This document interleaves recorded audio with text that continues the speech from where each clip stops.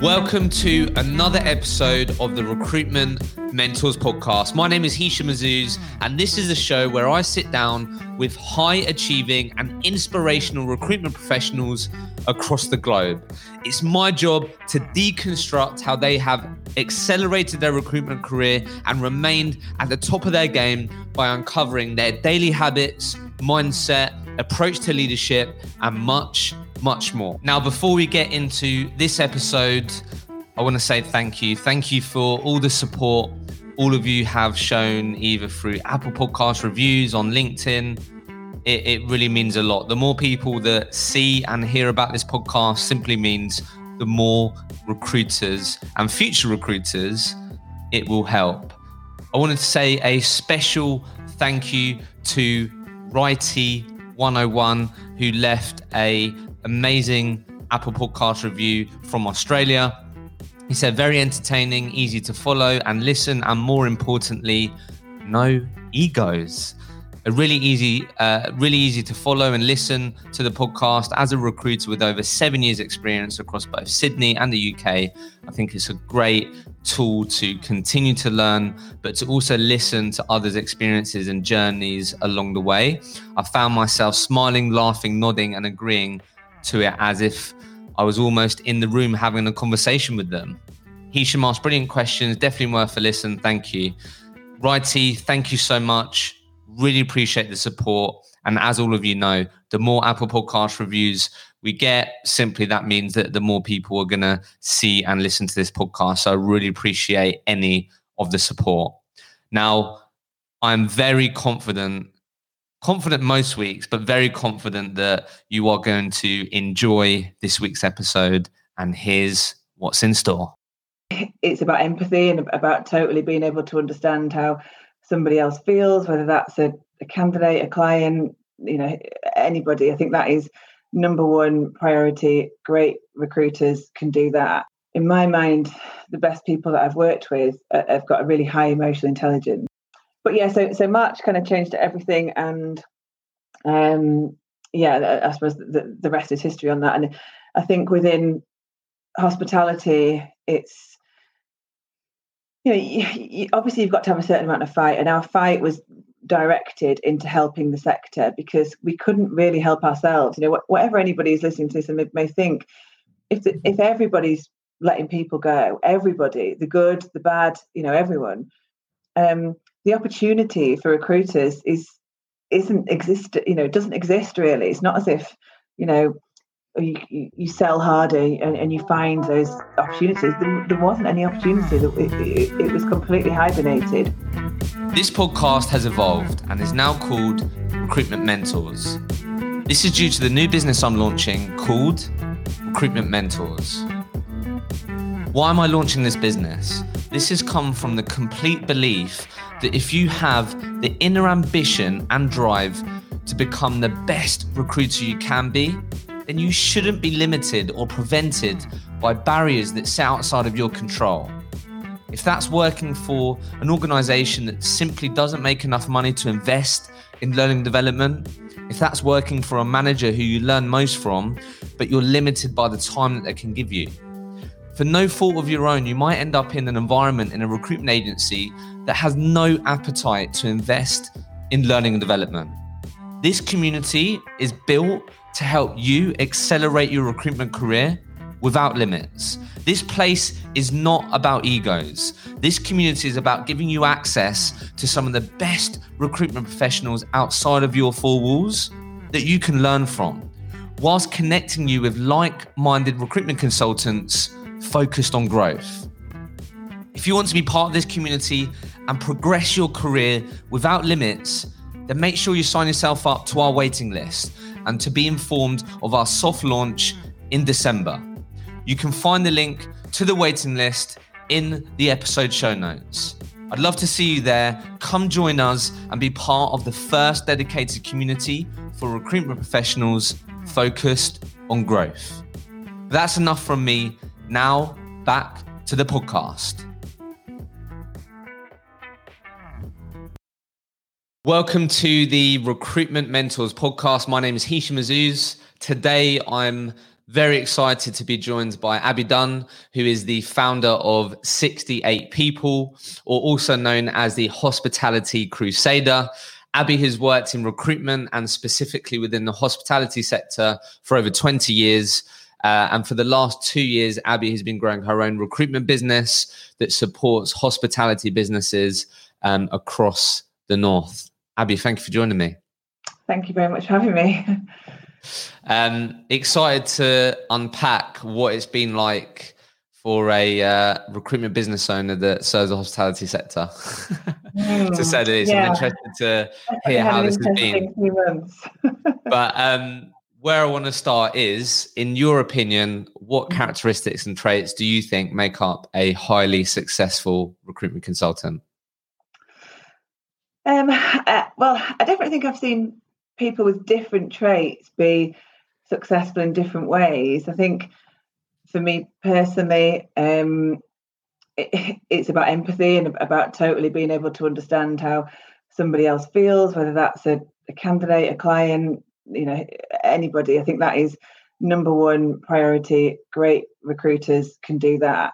And I think maybe more importantly, what I think is not a great recruiter, and that's somebody who's purely driven by, a placement or purely driven by a fee. And I know that's probably anti-recruiter, isn't it? But I think this is, in my mind, the best people that I've worked with have got a really high emotional intelligence and understand, that kind of care and compassionate side about, looking after them. This is about changing someone's life, finding someone a dream job, solving one of the greatest problems your client might have. So I think it's somebody who sees it like that as opposed to a piece of data. Generally talking about intelligence, I think like memory plays a massive role, doesn't it? We don't talk about it too much, but if you can remember people, I know we've all got these flashy databases, but having a great memory is like, right, genius. Definitely helps, doesn't it? Yeah. That's when I see the difference between kind of good recruiters and great recruiters, that you can just pull from the back. Oh God, I remember them. I remember them from years ago, and it also links into empathy, because if you remember somebody from years ago, you can make them feel good about getting in touch, going, oh, do you remember when we spoke? And they feel great, and it all kind of connects together. But yeah, empathy for me is massively up there. Interesting. Do you think it can be just what you're talking about in terms of having an impact, helping change people's lives? Do you think it can be, recruiters can be driven by that at the beginning of their career? Because I think it does evolve, doesn't it? And I think a lot of businesses, if I went into a recruitment interview for a recruitment job and I just led with, I'm here to change people's lives. Yeah. So where do you know what I mean? Yeah, of course. And you've got to be, you've got to understand your numbers. Don't get me wrong. I've worked for businesses where numbers come first, and there's a part to play, isn't there? You have to understand where you are so that you can improve. There's no getting away from that. You have to measure everything that you do, whether you measure the softer stuff on the experience side and the quality of what you're doing, or whether you're just measuring revenue. But so you have to be driven and motivated by a target completely. But I think recruiters are a product of how they're being managed, and if you're purely managed by that number, you will behave like that, and you'll behave, and that's what's potentially given recruitment some of the bad kind of reputation that it has, that historically people were driven by targets and revenue, and at the cost of everything else, really. But of course there has to be a combination. We can't just be nice, lovely, airy fairy people skipping around finding people jobs. We've got to you've got to improve, and you've got to measure everything that you do so that you can improve. I'm a massive believer of that, and that's my entire career. I was lucky enough to learn that pretty early on, that there's what's the point in having any kind of something to work towards unless you can measure its success. And I think potentially it's where a lot of companies, maybe outside of recruitment, don't do as well as they could do, because they put in these great initiatives, but there's no measurements for success in there. But I also think they can't only be monetary measurements. You've got to have other measurements within there as well. But yeah. Interesting. So from what I can see, so you actually worked in the hospitality industry before you entered recruitment into hospitality. Yeah, right, for and I do consider myself probably more a hospitality person than I do a recruiter. I have to say, I started collecting glasses as a student, probably slightly reluctantly, and grew with the business from there. And by the time I'd graduated, ran a site on Revolution, actually on Oxford Road. And when I look back now, I think, God, I was kind of 21 and they were putting me in charge of this, kind of £1 million turnover business. That was when I look back now, I think, crikey, I remember taking on my team to Amsterdam, which was very unwise. But yeah, so I've been a hospitality person kind of through and through, and it got to a point where I didn't want to work weekends anymore. I travelled around the country with Inventive Leisure, and almost got fired really for not wanting to work weekends anymore, because that's a prerequisite for running bars. And luckily my HR director said, well, if you go off and get some recruitment experience, we might be in a position where you can come back and recruit for us internally. So I did that. I left and worked for an agency in Leeds called SVB. I had a wonderful kind of 18 months with those guys, and then went back into Revolution as their in-house recruiter. So, and I suppose that makes, I think it's helped me so much to have that in-house role. I've seen both sides of it, and I've seen how, the budget constraints of clients. I've seen how recruiters kind of can approach you and treat you, and what I didn't like and what I did like, and that has led to me creating ultimately what the business that I want to have now. That's an amazing experience to pick up and gather all that context, so you can really view what you do and offer from the client's perspective, because you've been in their shoes, right? So that's amazing. I guess what are the most common misconceptions about working in hospitality, out of interest, if you've been there? Because for me, it's like, I don't know. I respect anyone that does, because as you said, it's weekends, it's really tough work, long hours, unsociable hours. I don't know. What are the common misconceptions about working in hospitality? Well, I think even when I was, kind of a general manager of these multi-million-pound businesses, I still had potential. My family kind of, is this a real job? I'm like, yeah, it's a real job. You're an accountant, you're a marketeer, you're a business manager, you're a people manager, you're a leader. There's huge skill involved in managing any hospitality business. But I think there's a preconception that you don't necessarily need a qualification, but I think that's a positive thing. There is a direct route from bartender to board level without any qualification, and that's pretty incredible. And I think the people within hospitality, they are kind of so resilient. There's a lot of fun in hospitality, a lot of fun.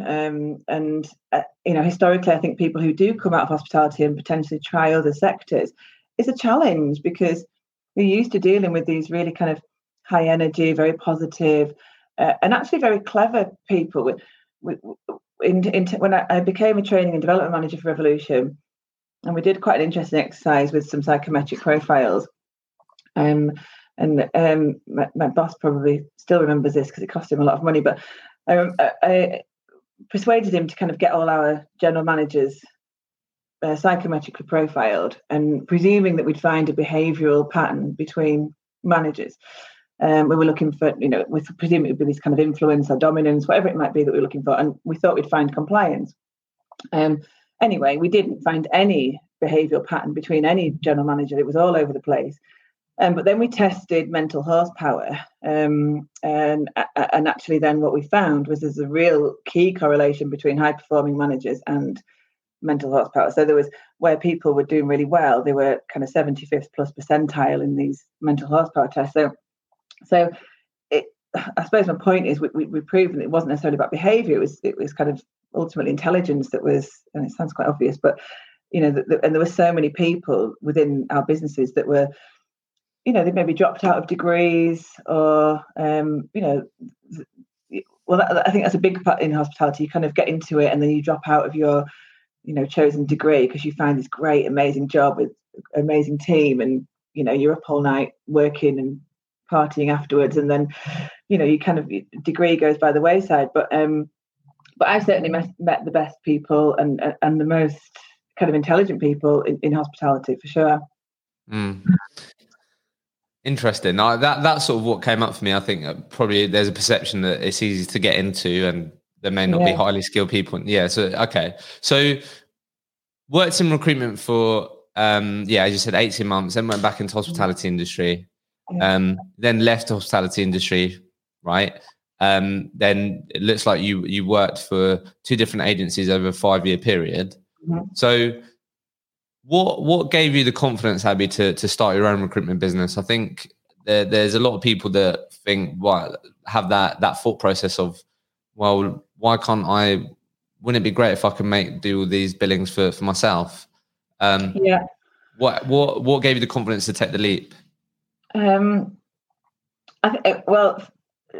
suppose I need to say initially it was a very difficult decision. I worked with Rory from B Recruitment, and we worked together for a lot of years, and it was kind of like I was set up as a self-employed person, so that's how his business works, and we work under kind of his brand.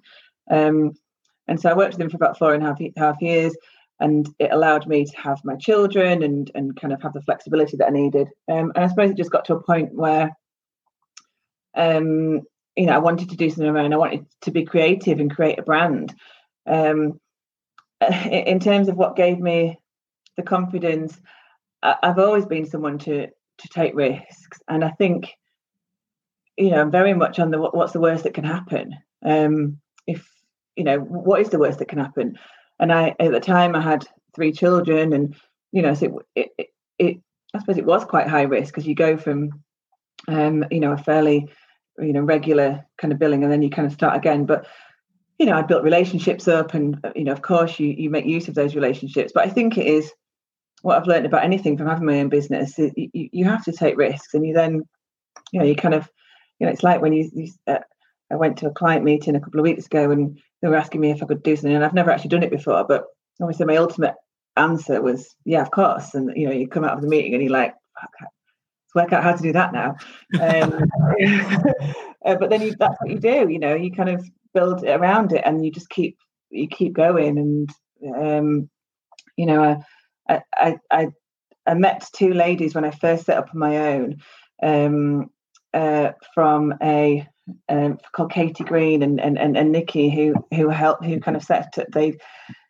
I went on one of their courses, and I learned a lot about mindset, and they really, really helped me. I did a program with those ladies, and they were absolutely fantastic, and that they certainly helped me kind of mentally just know that as long as I had these things in place, then that's how you move forward. And there's a lot of that. Sorry, say that again. I was just going to say that was going to be my question for you. I'd be like, where did this mindset of willingness to be uncomfortable, say yes, then work it out, take risks, come from? Well, I kind of think anything else is boring.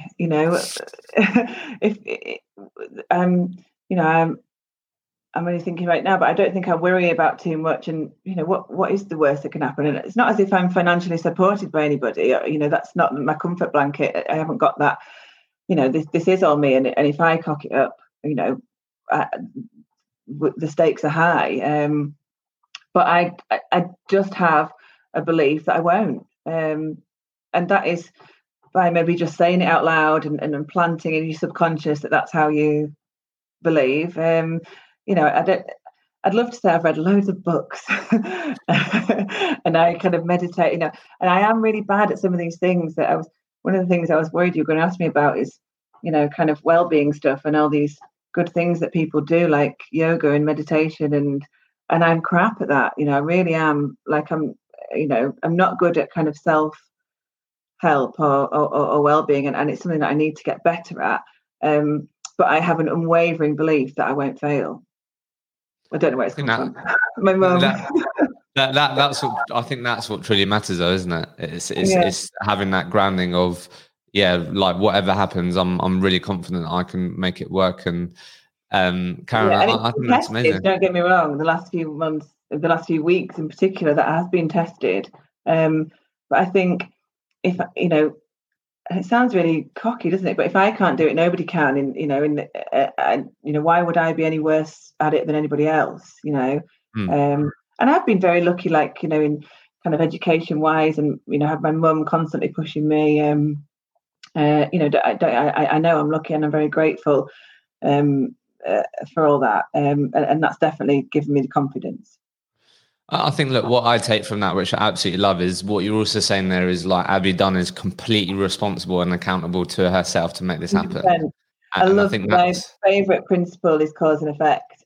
And, I meet all the time people where the world is happening to them. And, there's nothing that they can do about it. This is, woe me. I have people in my own family like that. But I've never felt like that. I believe that everything was completely within my control, and only then can I influence it and do something about it. And that's hard to teach other people, though, I think, because even my husband is not great at it. He gets frustrated by things and kind of would be the first to blame someone else for it happening. I'm like, just take responsibility, come on. Hopefully he's not going to watch this back. I think no, you're right. It sounds really simple, doesn't it? But I think it's actually really empowering when you truly believe that. And you're right. You can't push that and impose that on people. That isn't a way for them to take responsibility. Sometimes, and I've had to learn this when I've sort of come to my own realizations that, well, actually, I'm in complete control here and I have full responsibility. And then if my girlfriend might have some of those moments where she's pointing the finger at this or something, and then it's easy for us to jump straight away with like, well, look, what's the point in focusing on that? You can't control that. They don't need that sometimes. Yeah, I know. But for me, it's more about leading by example. It's more about, do you get what I mean? If Abi shows, like, I'm sure over the last 6-8 months, he's been completely in awe of how you've taken responsibility, and you could have sat there and gone, coronavirus this, government this, and it's more about sort of leading the way, and then you have those moments where it's like, well, look, this is what I've been talking about, right? Take responsibility. And that's where you have sometimes more of those breakthroughs, rather than every time they go, God say that person just cut me off on the traffic when I'm driving. It's like, well, what's the point in focusing on that? So to finalize that then, like, what advice would you give Abi Dunn at the beginning of this journey of starting your recruitment business, knowing what you know now? What would you say to yourself? What would I say to myself? This sounds really bad, isn't it? But I don't look back and have things that I should have done differently. Is that really bad? I'm quite a positive person, as you might have seen, and I did. It's probably easy for me to say what would I say to other people, maybe, because there's a couple of things that I did really well, and that was I didn't look at what anybody else did. I didn't get concerned about competitors. I didn't. They didn't even come into my sphere of thought at all, and they don't. And that's not arrogant. That's just I feel better if I don't, because I do start to maybe glimpse at what someone else is doing. I'm like, should I be? And it's not good for you. It's not good for you. So certainly that. And then, what I set up with this really clear purpose, and that is something that I think if anybody is setting up, that would be what I would advise, people to come up with and to stick by and to kind of to be unfaltered. And that's it's helped me certainly through the last 6 months and the most difficult time of the last few weeks more than anything. Why does that help? Because I think a lot of people talk about the importance of company values, purpose, but like, how would you articulate, like, why is that important and why has that helped you? I think it helps me know constantly why I'm doing things, and helps you make every decision. It's easy to make decisions in your business if your purpose is really clear. So our purpose is to change lives, to shape the industry, and to disrupt recruitment. So there's three elements to it. One is basically kind of candidate driven, changing lives and finding people great jobs. Shaping the industry is the client part of it, making recruitment in our clients better by giving them the right people. And then disrupting recruitment is kind of doing things, that might not necessarily been done before. And it just clarifies everything for us. And it makes it not about money. And I think that's where a lot of recruitment businesses, will or find it difficult or come across, in my opinion, wrong, because their purpose is making money, and that's never been my purpose. That will be an output of my success, without a doubt, but it's never at the forefront of what it's never my first thought. It's a nice output. Yeah, it's for me, what I've really experienced in my short career so far is that when you actually genuinely, what you're talking about, when you actually genuinely have a mindset of giving more than you take, you end up taking more anyway. Because it comes to you, right? So it's what you're talking about. It's that, well, actually, when we actually have this really clear North Star, it helps us make decisions. It helps us understand why we do it. And actually, when we actually really just focus on that, the outcome of financial, supporting my family, hitting our targets, it's just a prerequisite. It happens. Yeah, right? Definitely. Yeah, 100%.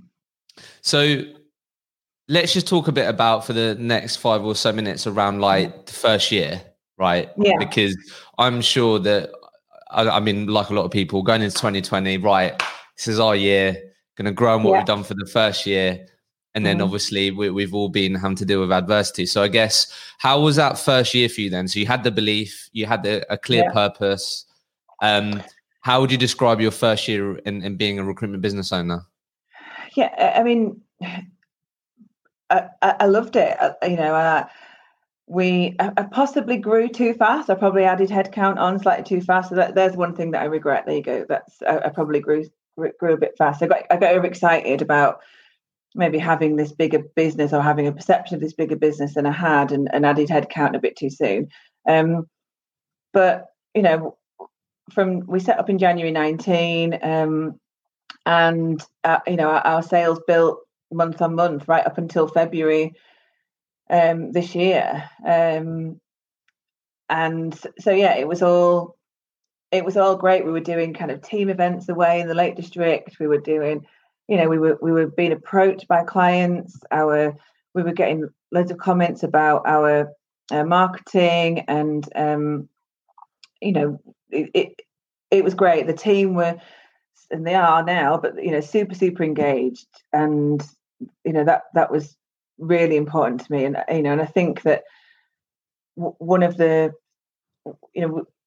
some of the team came directly from hospitality, and kind of, so they were very junior from a recruitment sense, i.e. they'd not done it before, but that meant that we had this team of quite junior recruiters, but actually who was so passionate about what we were doing, and had the right the right frame of mind, and teaching people recruitment from scratch is actually amazing. It's hard work, but it's amazing. So we had a great time. We had a great first birthday party, and all was going swimmingly. And what did you do revenue wise in your first year? Well, so it's for our first year we did 400k, which, so I suppose as an individual recruiter, I'd previously worked, and not being far off that. I think my last year as an individual recruiter before that, I'd dropped quite significantly. I was working from home. I'd lost my kind of mojo. I don't even know how 400k compares to other people. I don't know whether that's good or bad. It's just good context for people. But I guess, like, some of the things that I gathered when I was preparing for this was you really advocated that a lot of your, and let me know if this is true, but a lot of your business has come through referrals or recommendations, right? So you're talking about people commenting on your marketing. You got some right people involved that have the right passion, etc. Yeah. But so sort of hearing about getting referrals, recommendations is really common, right, for recruitment businesses. Say, look, we grow by word of mouth. But in that first year, up until your first birthday, like what would you say was the most effective way of driving business through referrals? I think I had relationships with people, some existing relationships, but also relationships that I'd taken from, working for a company like Revolution. You'd had so many people that had come through there and then gone on to set up other businesses. So I was lucky in that sense as well. But I think we set up incentives. We set up incentives around referrals. We made a point of taking testimonials at any point that we could and promoting them. So if you go onto our website or any of the information that we send out to people, it has, I'm a big believer in kind of transparency, and maybe to my detriment, I don't know, but it has who our clients are and which specific person within that business has said this about us, and we shouted out about that. But obviously referrals was a part of it, but I also think that people just came to us because we promoted a brand that people wanted to be a part of, and people actually we got quite a lot of phone calls wanting table bookings, which for me was fine because people thought we were a restaurant. And I was like, I'm cool with that. If our branding makes us look like a restaurant, that's fine. And I think people wanted to be a part of it and wanted to kind of hear more about what we were doing. And it obviously it feels a bit like a long time ago because we haven't operated like that now since February, and that's probably the sad thing about it. Yeah. So just let's talk about what's been going on from February, but just before we do, yeah, you may not have seen this. I mean, I saw one of the things that you met up with, sort of competition and network of other hospitality recruiters. So I'm assuming you've got a bit of an insight, but like how much, like what did the strategy look like for building your brand as a recruitment business? Because I think this has become more and more important. It's something that recruiters don't know how to do themselves. Yeah. Recruiters are actually way more encouraged to be part of a recruitment business that values marketing and branding because they know how much it can help. Yeah. Like, what were the sort of maybe 2-3 core things that you got right with your branding that really helped that maybe people could benefit from listening? I don't know if I had a strategy when I set out, but the things that I got right, I think it was as soon as anybody starts selling to me, I switch off to it. Okay, so that kind of traditional language, even if, and maybe it's within hospitality, people don't want it, or whether it's any sector, I don't know, but I couldn't bring myself to be calling people and saying, so how's business? It doesn't feel natural to me. And I know there'll be people listening to this going, well, that's what sales is. And so I'm anti-sales to a certain, traditional selling techniques. The word selling technique in itself, it makes me quiver. So I wanted to push. I pushed why we were doing it. So I know it's famously Simon Sinek's bag, isn't it? But I pushed why we were doing it. That's basically all I did. I pushed why we were doing it, and to some extent, how we were doing. I never ever pushed what we were doing. I never mentioned our database. I never mentioned our process. It's boring. It's really boring. So I pushed to our ways of working. We've got these 8 ways of working, and I pushed out our purpose. And I invested in, I found a company called Lit Marketing, who were starting out themselves, and so a lot of the branding and the design work, probably looks like we invested a lot more money than we did in it.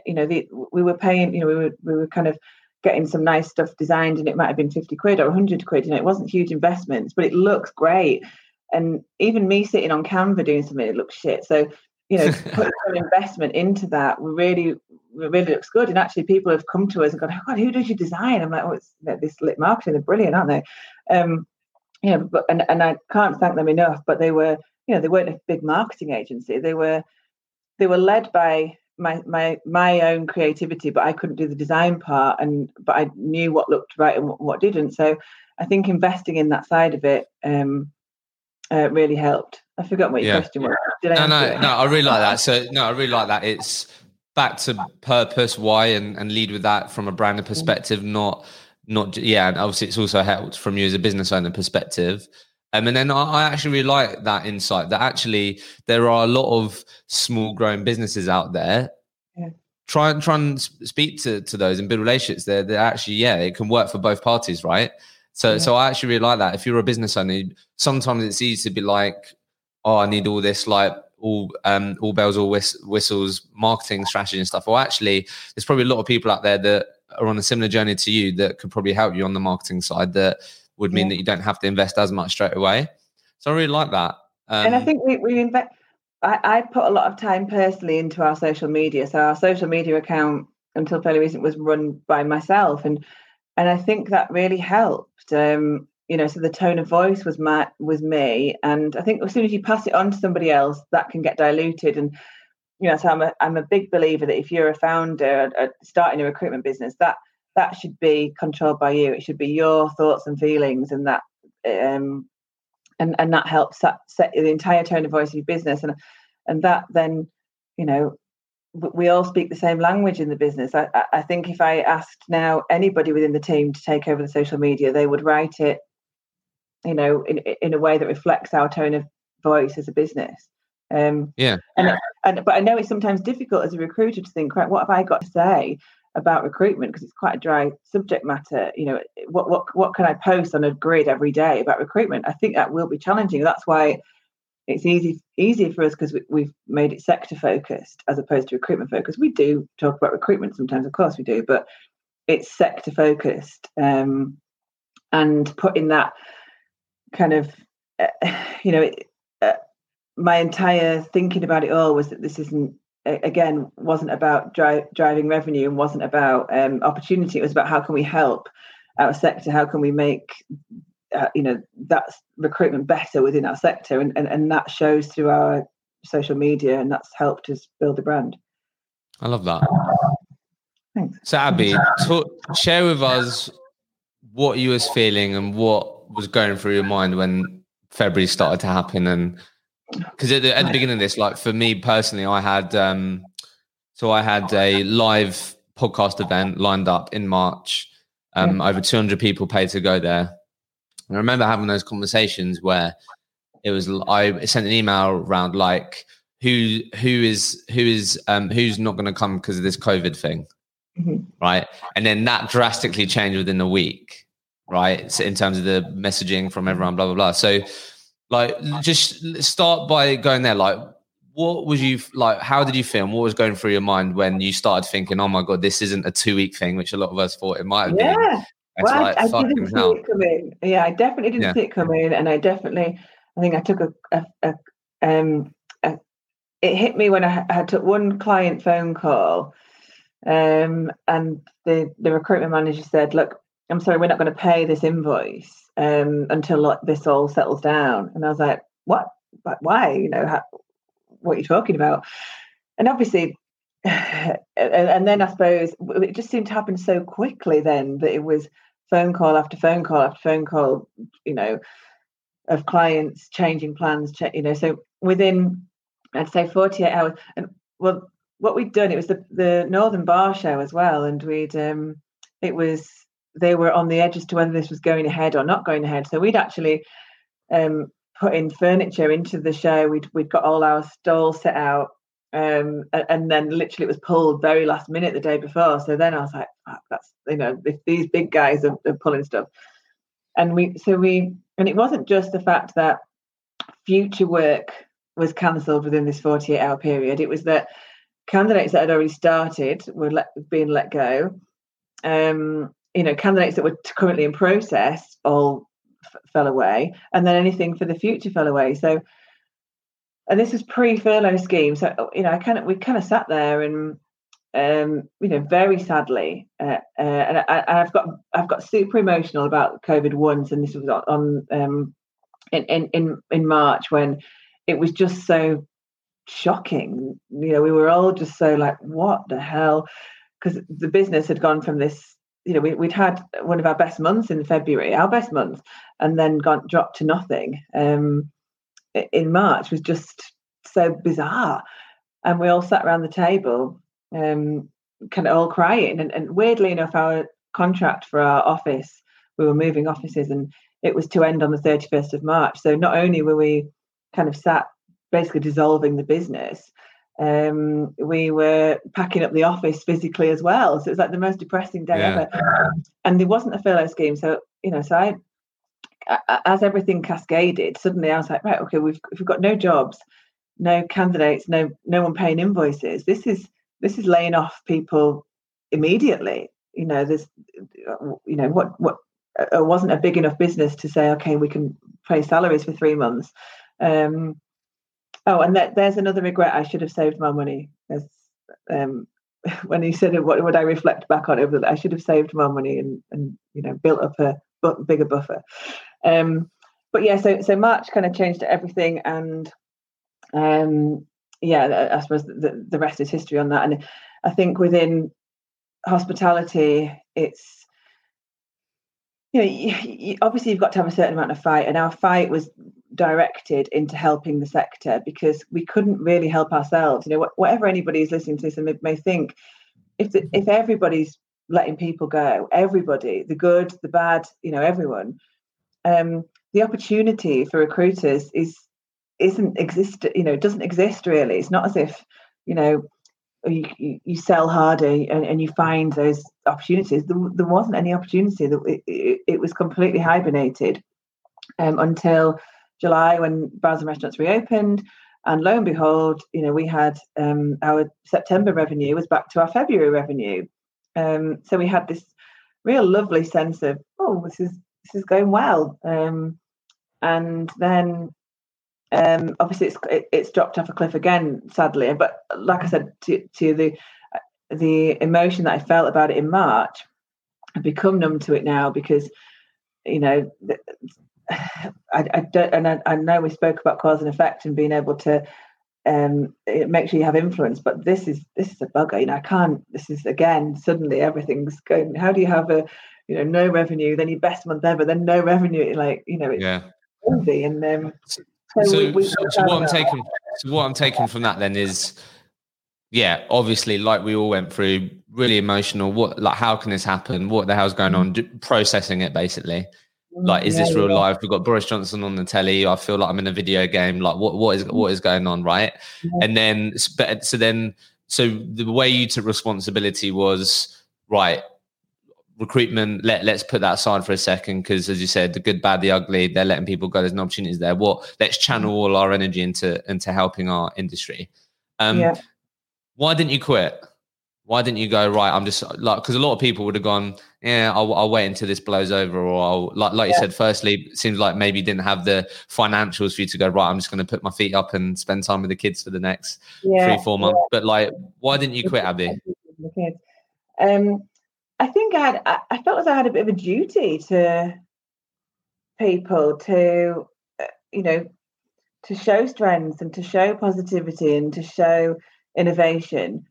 And again, that sounds a bit knobbish, but I meant to our candidates really, because they were, losing jobs left, right, and centre, and we wanted to show, okay, right, let's help and let's and kind of show what we're made of really. And so, we adapted the business to supporting the industry, and that's. It's helped keep me sane, certainly, because I felt I've had some purpose during that time. Because we haven't taken any. We started building revenue again from July, when people started paying all the invoices, but that whole time in between, no revenue. So from recruitment, we pivoted and looked at things. I delivered lots of training to people. So we did. Kind of ran mentoring schemes. There was other little bits of revenue that we took, but nothing that could, compare to what we'd been billing previously. But yeah, certainly I felt as though not only we had to have a duty, but we also had the ability to bring people together, because we had relationships with a lot of people across the city, specifically Manchester, and we had relationships with lots of clients, and so we could have that influence. One of the we did lots of different things. Obviously, one of the greatest things that I'm really proud of is the No More No Shows campaign. Which so just talk about that for a sec, because I wrote down a question around that. So I just want to highlight generally, like I think it's amazing. Again, you really showcase your mental resilience there. Where and I think this will do. Yeah, I think it'll make or break people this period, right? Where you've gone straight to what can we do to serve? Okay, well, what other things can we offer our clients and our network that is centered around them? If that's mentoring, if it's training, if it's putting people together, right? But yeah, so I definitely wanted to ask you about that. So like, it looks like you've given hospitality a voice, or you try to give hospitality a voice, right? Which I think is amazing outside looking in. But one of the greatest things that you're proud of, as you just said, is the No More No Show. So just talk us a bit about that, how that came about and what impact it had. So I'd seen a tweet from a friend of mine, Antonia, who works for Gusto Restaurants, and she tweeted about when people had gone back to restaurants. I think they had 6K of people no-showing that weekend, and I thought that's horrendous. After the journey that people have been on, I delivered all this manager training, and you just knew what these guys were going through. They were nervous. They were, there was so much going on for them, but they were excited as well, and to set up for service and have everything ready to go, and then to have people no show, when you're at reduced capacity anyway, was just horrendous. And I felt really passionate about saying to customers, what the hell are you doing? This is not cool. We knew that we couldn't have a client or a client-facing campaign because we couldn't influence the technology that they use or the process that they use, but we could influence customers. So I remember, I think we were allowed out and stuff at that time. I remember sat in the little boozer at the back of Albert Schloss and coming up with the artwork with some friends, and Antonio and I met and knew that the message had to be really simple. We had a conversation that said, look, if 100 people share this tile, which was 3 steps, rebook and we still love you, but make sure you let us know. And we thought, if 100 people share this, then we've done our job. So we did it in a thunderclap style. So we asked kind of operators and hospitality people in the sector to share this tile at one specific time. It was 10 o'clock one morning. And at the same time, I think luckily for us, celebrity chefs were talking about no show. So Tom Courage was talking about it. And Simon Wolf was talking about it. So it was kind of like a perfect storm. But the beauty of being a recruiter in it, which you don't see very often maybe, but was that it wasn't another company. We didn't put our branding on it, which I think was the reason it was so successful. But we also we weren't another company. If an operator had come up with this idea, for example, Antonio from Gusto, if it was Gusto's idea, that would have been very difficult for other operators to get behind it. So the fact that it was a third party, was great. And I'm really proud of the fact that we didn't put our branding on it, because actually then we might not have got some of the press that, but I don't think it would have been as successful, we ended up, people shared the tile, and it couldn't have gone better in terms of the results of it. I think we had 12.5 million Twitter impressions. Wow. We had a billboard, the Manc put billboards up for us, put a massive piece up for us in Manchester, and I can't remember the building name, but we got 450 billboards across Manchester and London. We had a double page spread in the Observer. We were on BBC, we were on Channel 5, we were on Channel 4. So it was, it couldn't have gone better as far as a campaign. And actually, my friends who work in marketing were like, how much did you spend on this campaign? And I think it was 450 quid on work. And they were like, oh my God, this is unbelievable. And we had an influence, and I'm so proud of it. And I think whether it was temporarily or not, from a recruitment perspective, made that move from recruiter into a voice that should be heard in the sector. And that's what I always want to do. And I don't think it's easy for recruiters to do that. but that's, we did that with that campaign, which was, great, and I'm really proud of it. Yeah, I remember seeing it. I think that's amazing, and I think that's obviously one of the most amazing things about the world we live in today. Social media, it gets a lot of bad press, but also at the same time, when it's for good, it can genuinely have a real impact really quickly, and it can reach millions of people. So look, what I'd love for you to share then. So like, what have been like your personally like biggest challenges then, Abi? So we've spoken about how you've pivoted, you've sort of channeled your energy, but like for you personally, what's been your biggest challenge? I can imagine that you've got to be Abi Dunn, the hospitality crusader. You've got to show up for your team, and then you've got to be on point mum as well for 3 kids in your family. That must be difficult. Like, what have been the biggest challenges for you? Yeah, I think when you've got it, when everything is going on in terms of the kids and homeschooling, and you've got it all kind of coming together, it's difficult to know whether to be kind of average at everything, or be great at homeschooling and not great at work, or be great at work and not great, so that was difficult, finding that balance, certainly. But I think the last few weeks have probably been the toughest, where the revenue's dropped off again, and you kind of feel as though, God, have I got any fight left? I've fought, and I don't think you can argue with the fact that I fought from every angle, and to then be affected by the curfew, to then be affected by tier 3 where we're in now, is difficult. It's difficult to, I've had to let some of my team go, and that's been, horrendous, because I made them a promise and I've not been able to keep it, and that's the saddest thing about it. I kind of went into March thinking, right, whatever happens, especially when we had the furlough scheme, we'll get through this. I sent them cards during lockdown saying we'll get through this. I sent them bonsai trees, and that's not.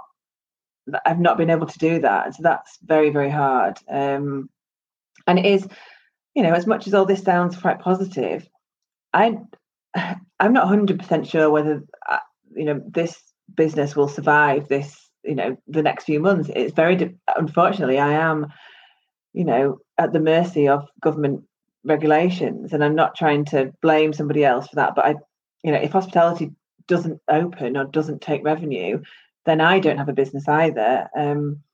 But I'm also very kind of pragmatic about that, and fact that, okay, well, we might have to consider making some very tough decisions early next year, but we'll come back as whatever we might come back as, or that's worst case scenario. But definitely just you have to just keep moving forward. But yeah, it's not all rosy and all these wonderful things that's been happening, and it's been great. But I have to be honest and say, of course I'm worried about whether this business as it exists, the 68 people will get through the next few months. I'd be naive not to be worried, but I still have the ultimate belief that I will be successful in something, whatever that might be in the future. Yeah, I love that, and I have no doubt either. I guess to sort of put that together, what do you think what sort of thing have you learned either about yourself or your business that you think will stick with you in 2021 and beyond? I've learned I really like writing. I've started as a way to kind of get everything down and maybe get it out of my head. I've started writing kind of different articles and blog things, and I've loved that. So that's I didn't think I was good at writing, or wouldn't have thought that I was a writer, but I really, really enjoyed doing that, and I've had some really good feedback on it. So that's something I've learned in this whole time. Is, you can find new things that you didn't know you were good at. I love that. So one of the things that I saw you write was, and I think this ties in quite nicely around you being quite honest with us and going, look, I've given this a real good fight, but look, I can't be naive, and we're going to face challenges, and we're going to do our utmost to survive. But one of the things that we spoke about, and this article was around, what you might end up doing is helping hospitality professionals maybe not go into hospitality, right? Unfortunately, because Yeah, because these professionals, I'm sure you of course you can relate, right? It's like, well, I'm a bit of a crossroads here. I've done everything that I can to hold on to my career in hospitality, but I need to put myself first, and maybe I do need to upskill myself or try this. So I guess the article that I saw, I think it was shared, I can't remember the exact outlet, but it was about why hospitality professionals could be and why they could be amazing hires, right? Yeah. And I've heard before, obviously, like you said, when you've hired people for your own business, makes even more sense that they have the context of working in hospitality. But I've heard numerous times from recruitment business owners that getting people from maybe hospitality backgrounds is good. They've got that resilience, they've worked long hours, those types of things. But like, why could hospitality professionals be amazing hires, either for recruitment businesses or just in general, would you say? Well, I think if anybody's considering it, there's a podcast by one of the Tony Robbins podcasts that features Danny Mayer, who owns a wonderful restaurant business in New York, and he asks the audience, or it's an interview, maybe not a podcast, but he asks the audience how many people work in hospitality, and obviously only a few put their hand up, but he challenges them. It's like, no, you're wrong. Everybody works in hospitality, because actually hospitality is 49% of what everyone does. Making people feel good is part of an accountant's job, it's part of a lawyer's job, it's part of everyone's job. So with that in mind, these guys are going to get to that halfway mark before you're teaching them whatever technical skills they might need. That service part of something, and again, going back to this empathy of putting yourself in someone else's shoes is what hospitality people will absolutely nail. I think I mentioned in there, people are very positive in the sector. There's no, we don't have overtime, we don't have long-term sick, we don't, we talk in a different way. There's no, I don't think you'd get kind of complaints about things. Obviously there's good and bad in every sector, but if you meet a great hospitality person, the energy, the positivity, that graft is is amazing. But certainly that service part, let's face it, exists in every sector, and we should use hospitality people as much as we can. I love that. And look, I don't want to impose Abi Dunn turned the business into hospitality to rep business, but if anyone is listening and like they want to connect with you and talk, like, no doubt you will know some amazing people that no doubt are having to really think about and reflect on their career, right? Yep. So if you are listening right now and go, you know what, we do have growth plans and we have taken on people from hospitality in the background, 100% get in touch with them. Whatever comes of that, right? Yeah. That's what I definitely encourage. I wanted to make sure we spoke about that. Look, I've got 5 final questions for you. Okay. But I just want to say, honestly, I think it's amazing how you've approached this and you really showcased your mindset, resilience. And from outside looking in, I think it's amazing some of the things that you've done to really give your industry a voice, which I think is one of the amazing things that the recruitment industry can do for their sectors, right? They know so many people, they're so well connected, and recruiters have every right to be that voice and that forum that champions their industry. Yeah, it's so true. Yeah. So I have 5 questions for you. Okay. So the first question is, if you could change the recruitment industry, what would you improve? Selling techniques, awful selling techniques. Nice. The second question, if you don't read that, that's fine, we can work it out. But what book have you read that has had the biggest impact on you? No, I do read. I did a lot of reading in my earlier career, but I would say probably 7 Habits. I love 7 Habits as a go-to book. I struggle to find one that's better than that. Yeah, no, that is a really good book. This ties into your writing passion, but if you could write a LinkedIn post that could be seen by every single recruitment consultant across the world, what would you want it to say?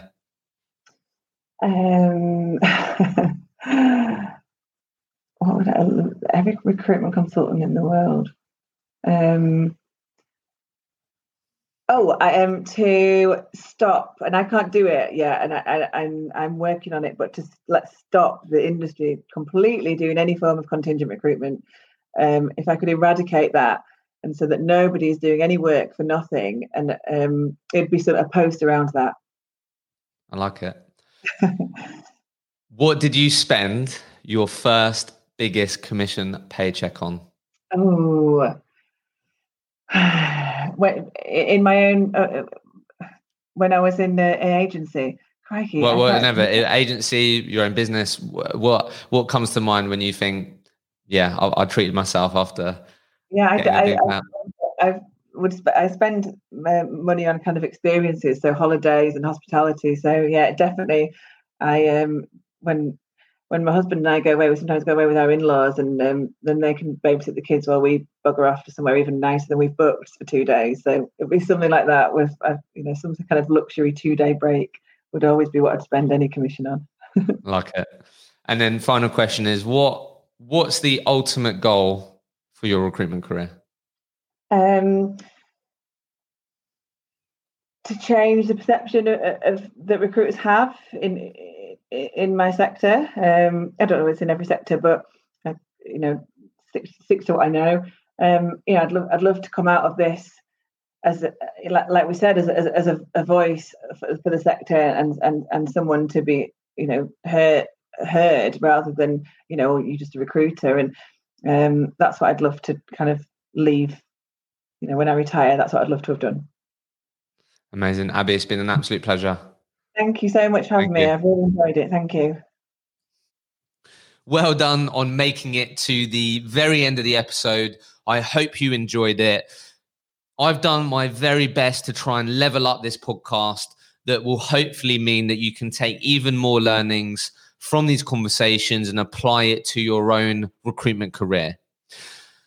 Like always, if there are any particular topics that you would love me to cover with future guests, then please get in touch with me. The best place to reach me is on LinkedIn. Send me a message. What would you love me to cover with future guests? And if you have enjoyed the podcast, then it would be amazing if you could leave an honest review in your favorite podcast streaming platform. That will simply mean that we're able to reach more people with this podcast. I hope you enjoyed it. And don't forget to subscribe completely free on your favorite podcast streaming platforms. And we'll be back next week with a new episode of the Recruitment Mentors podcast.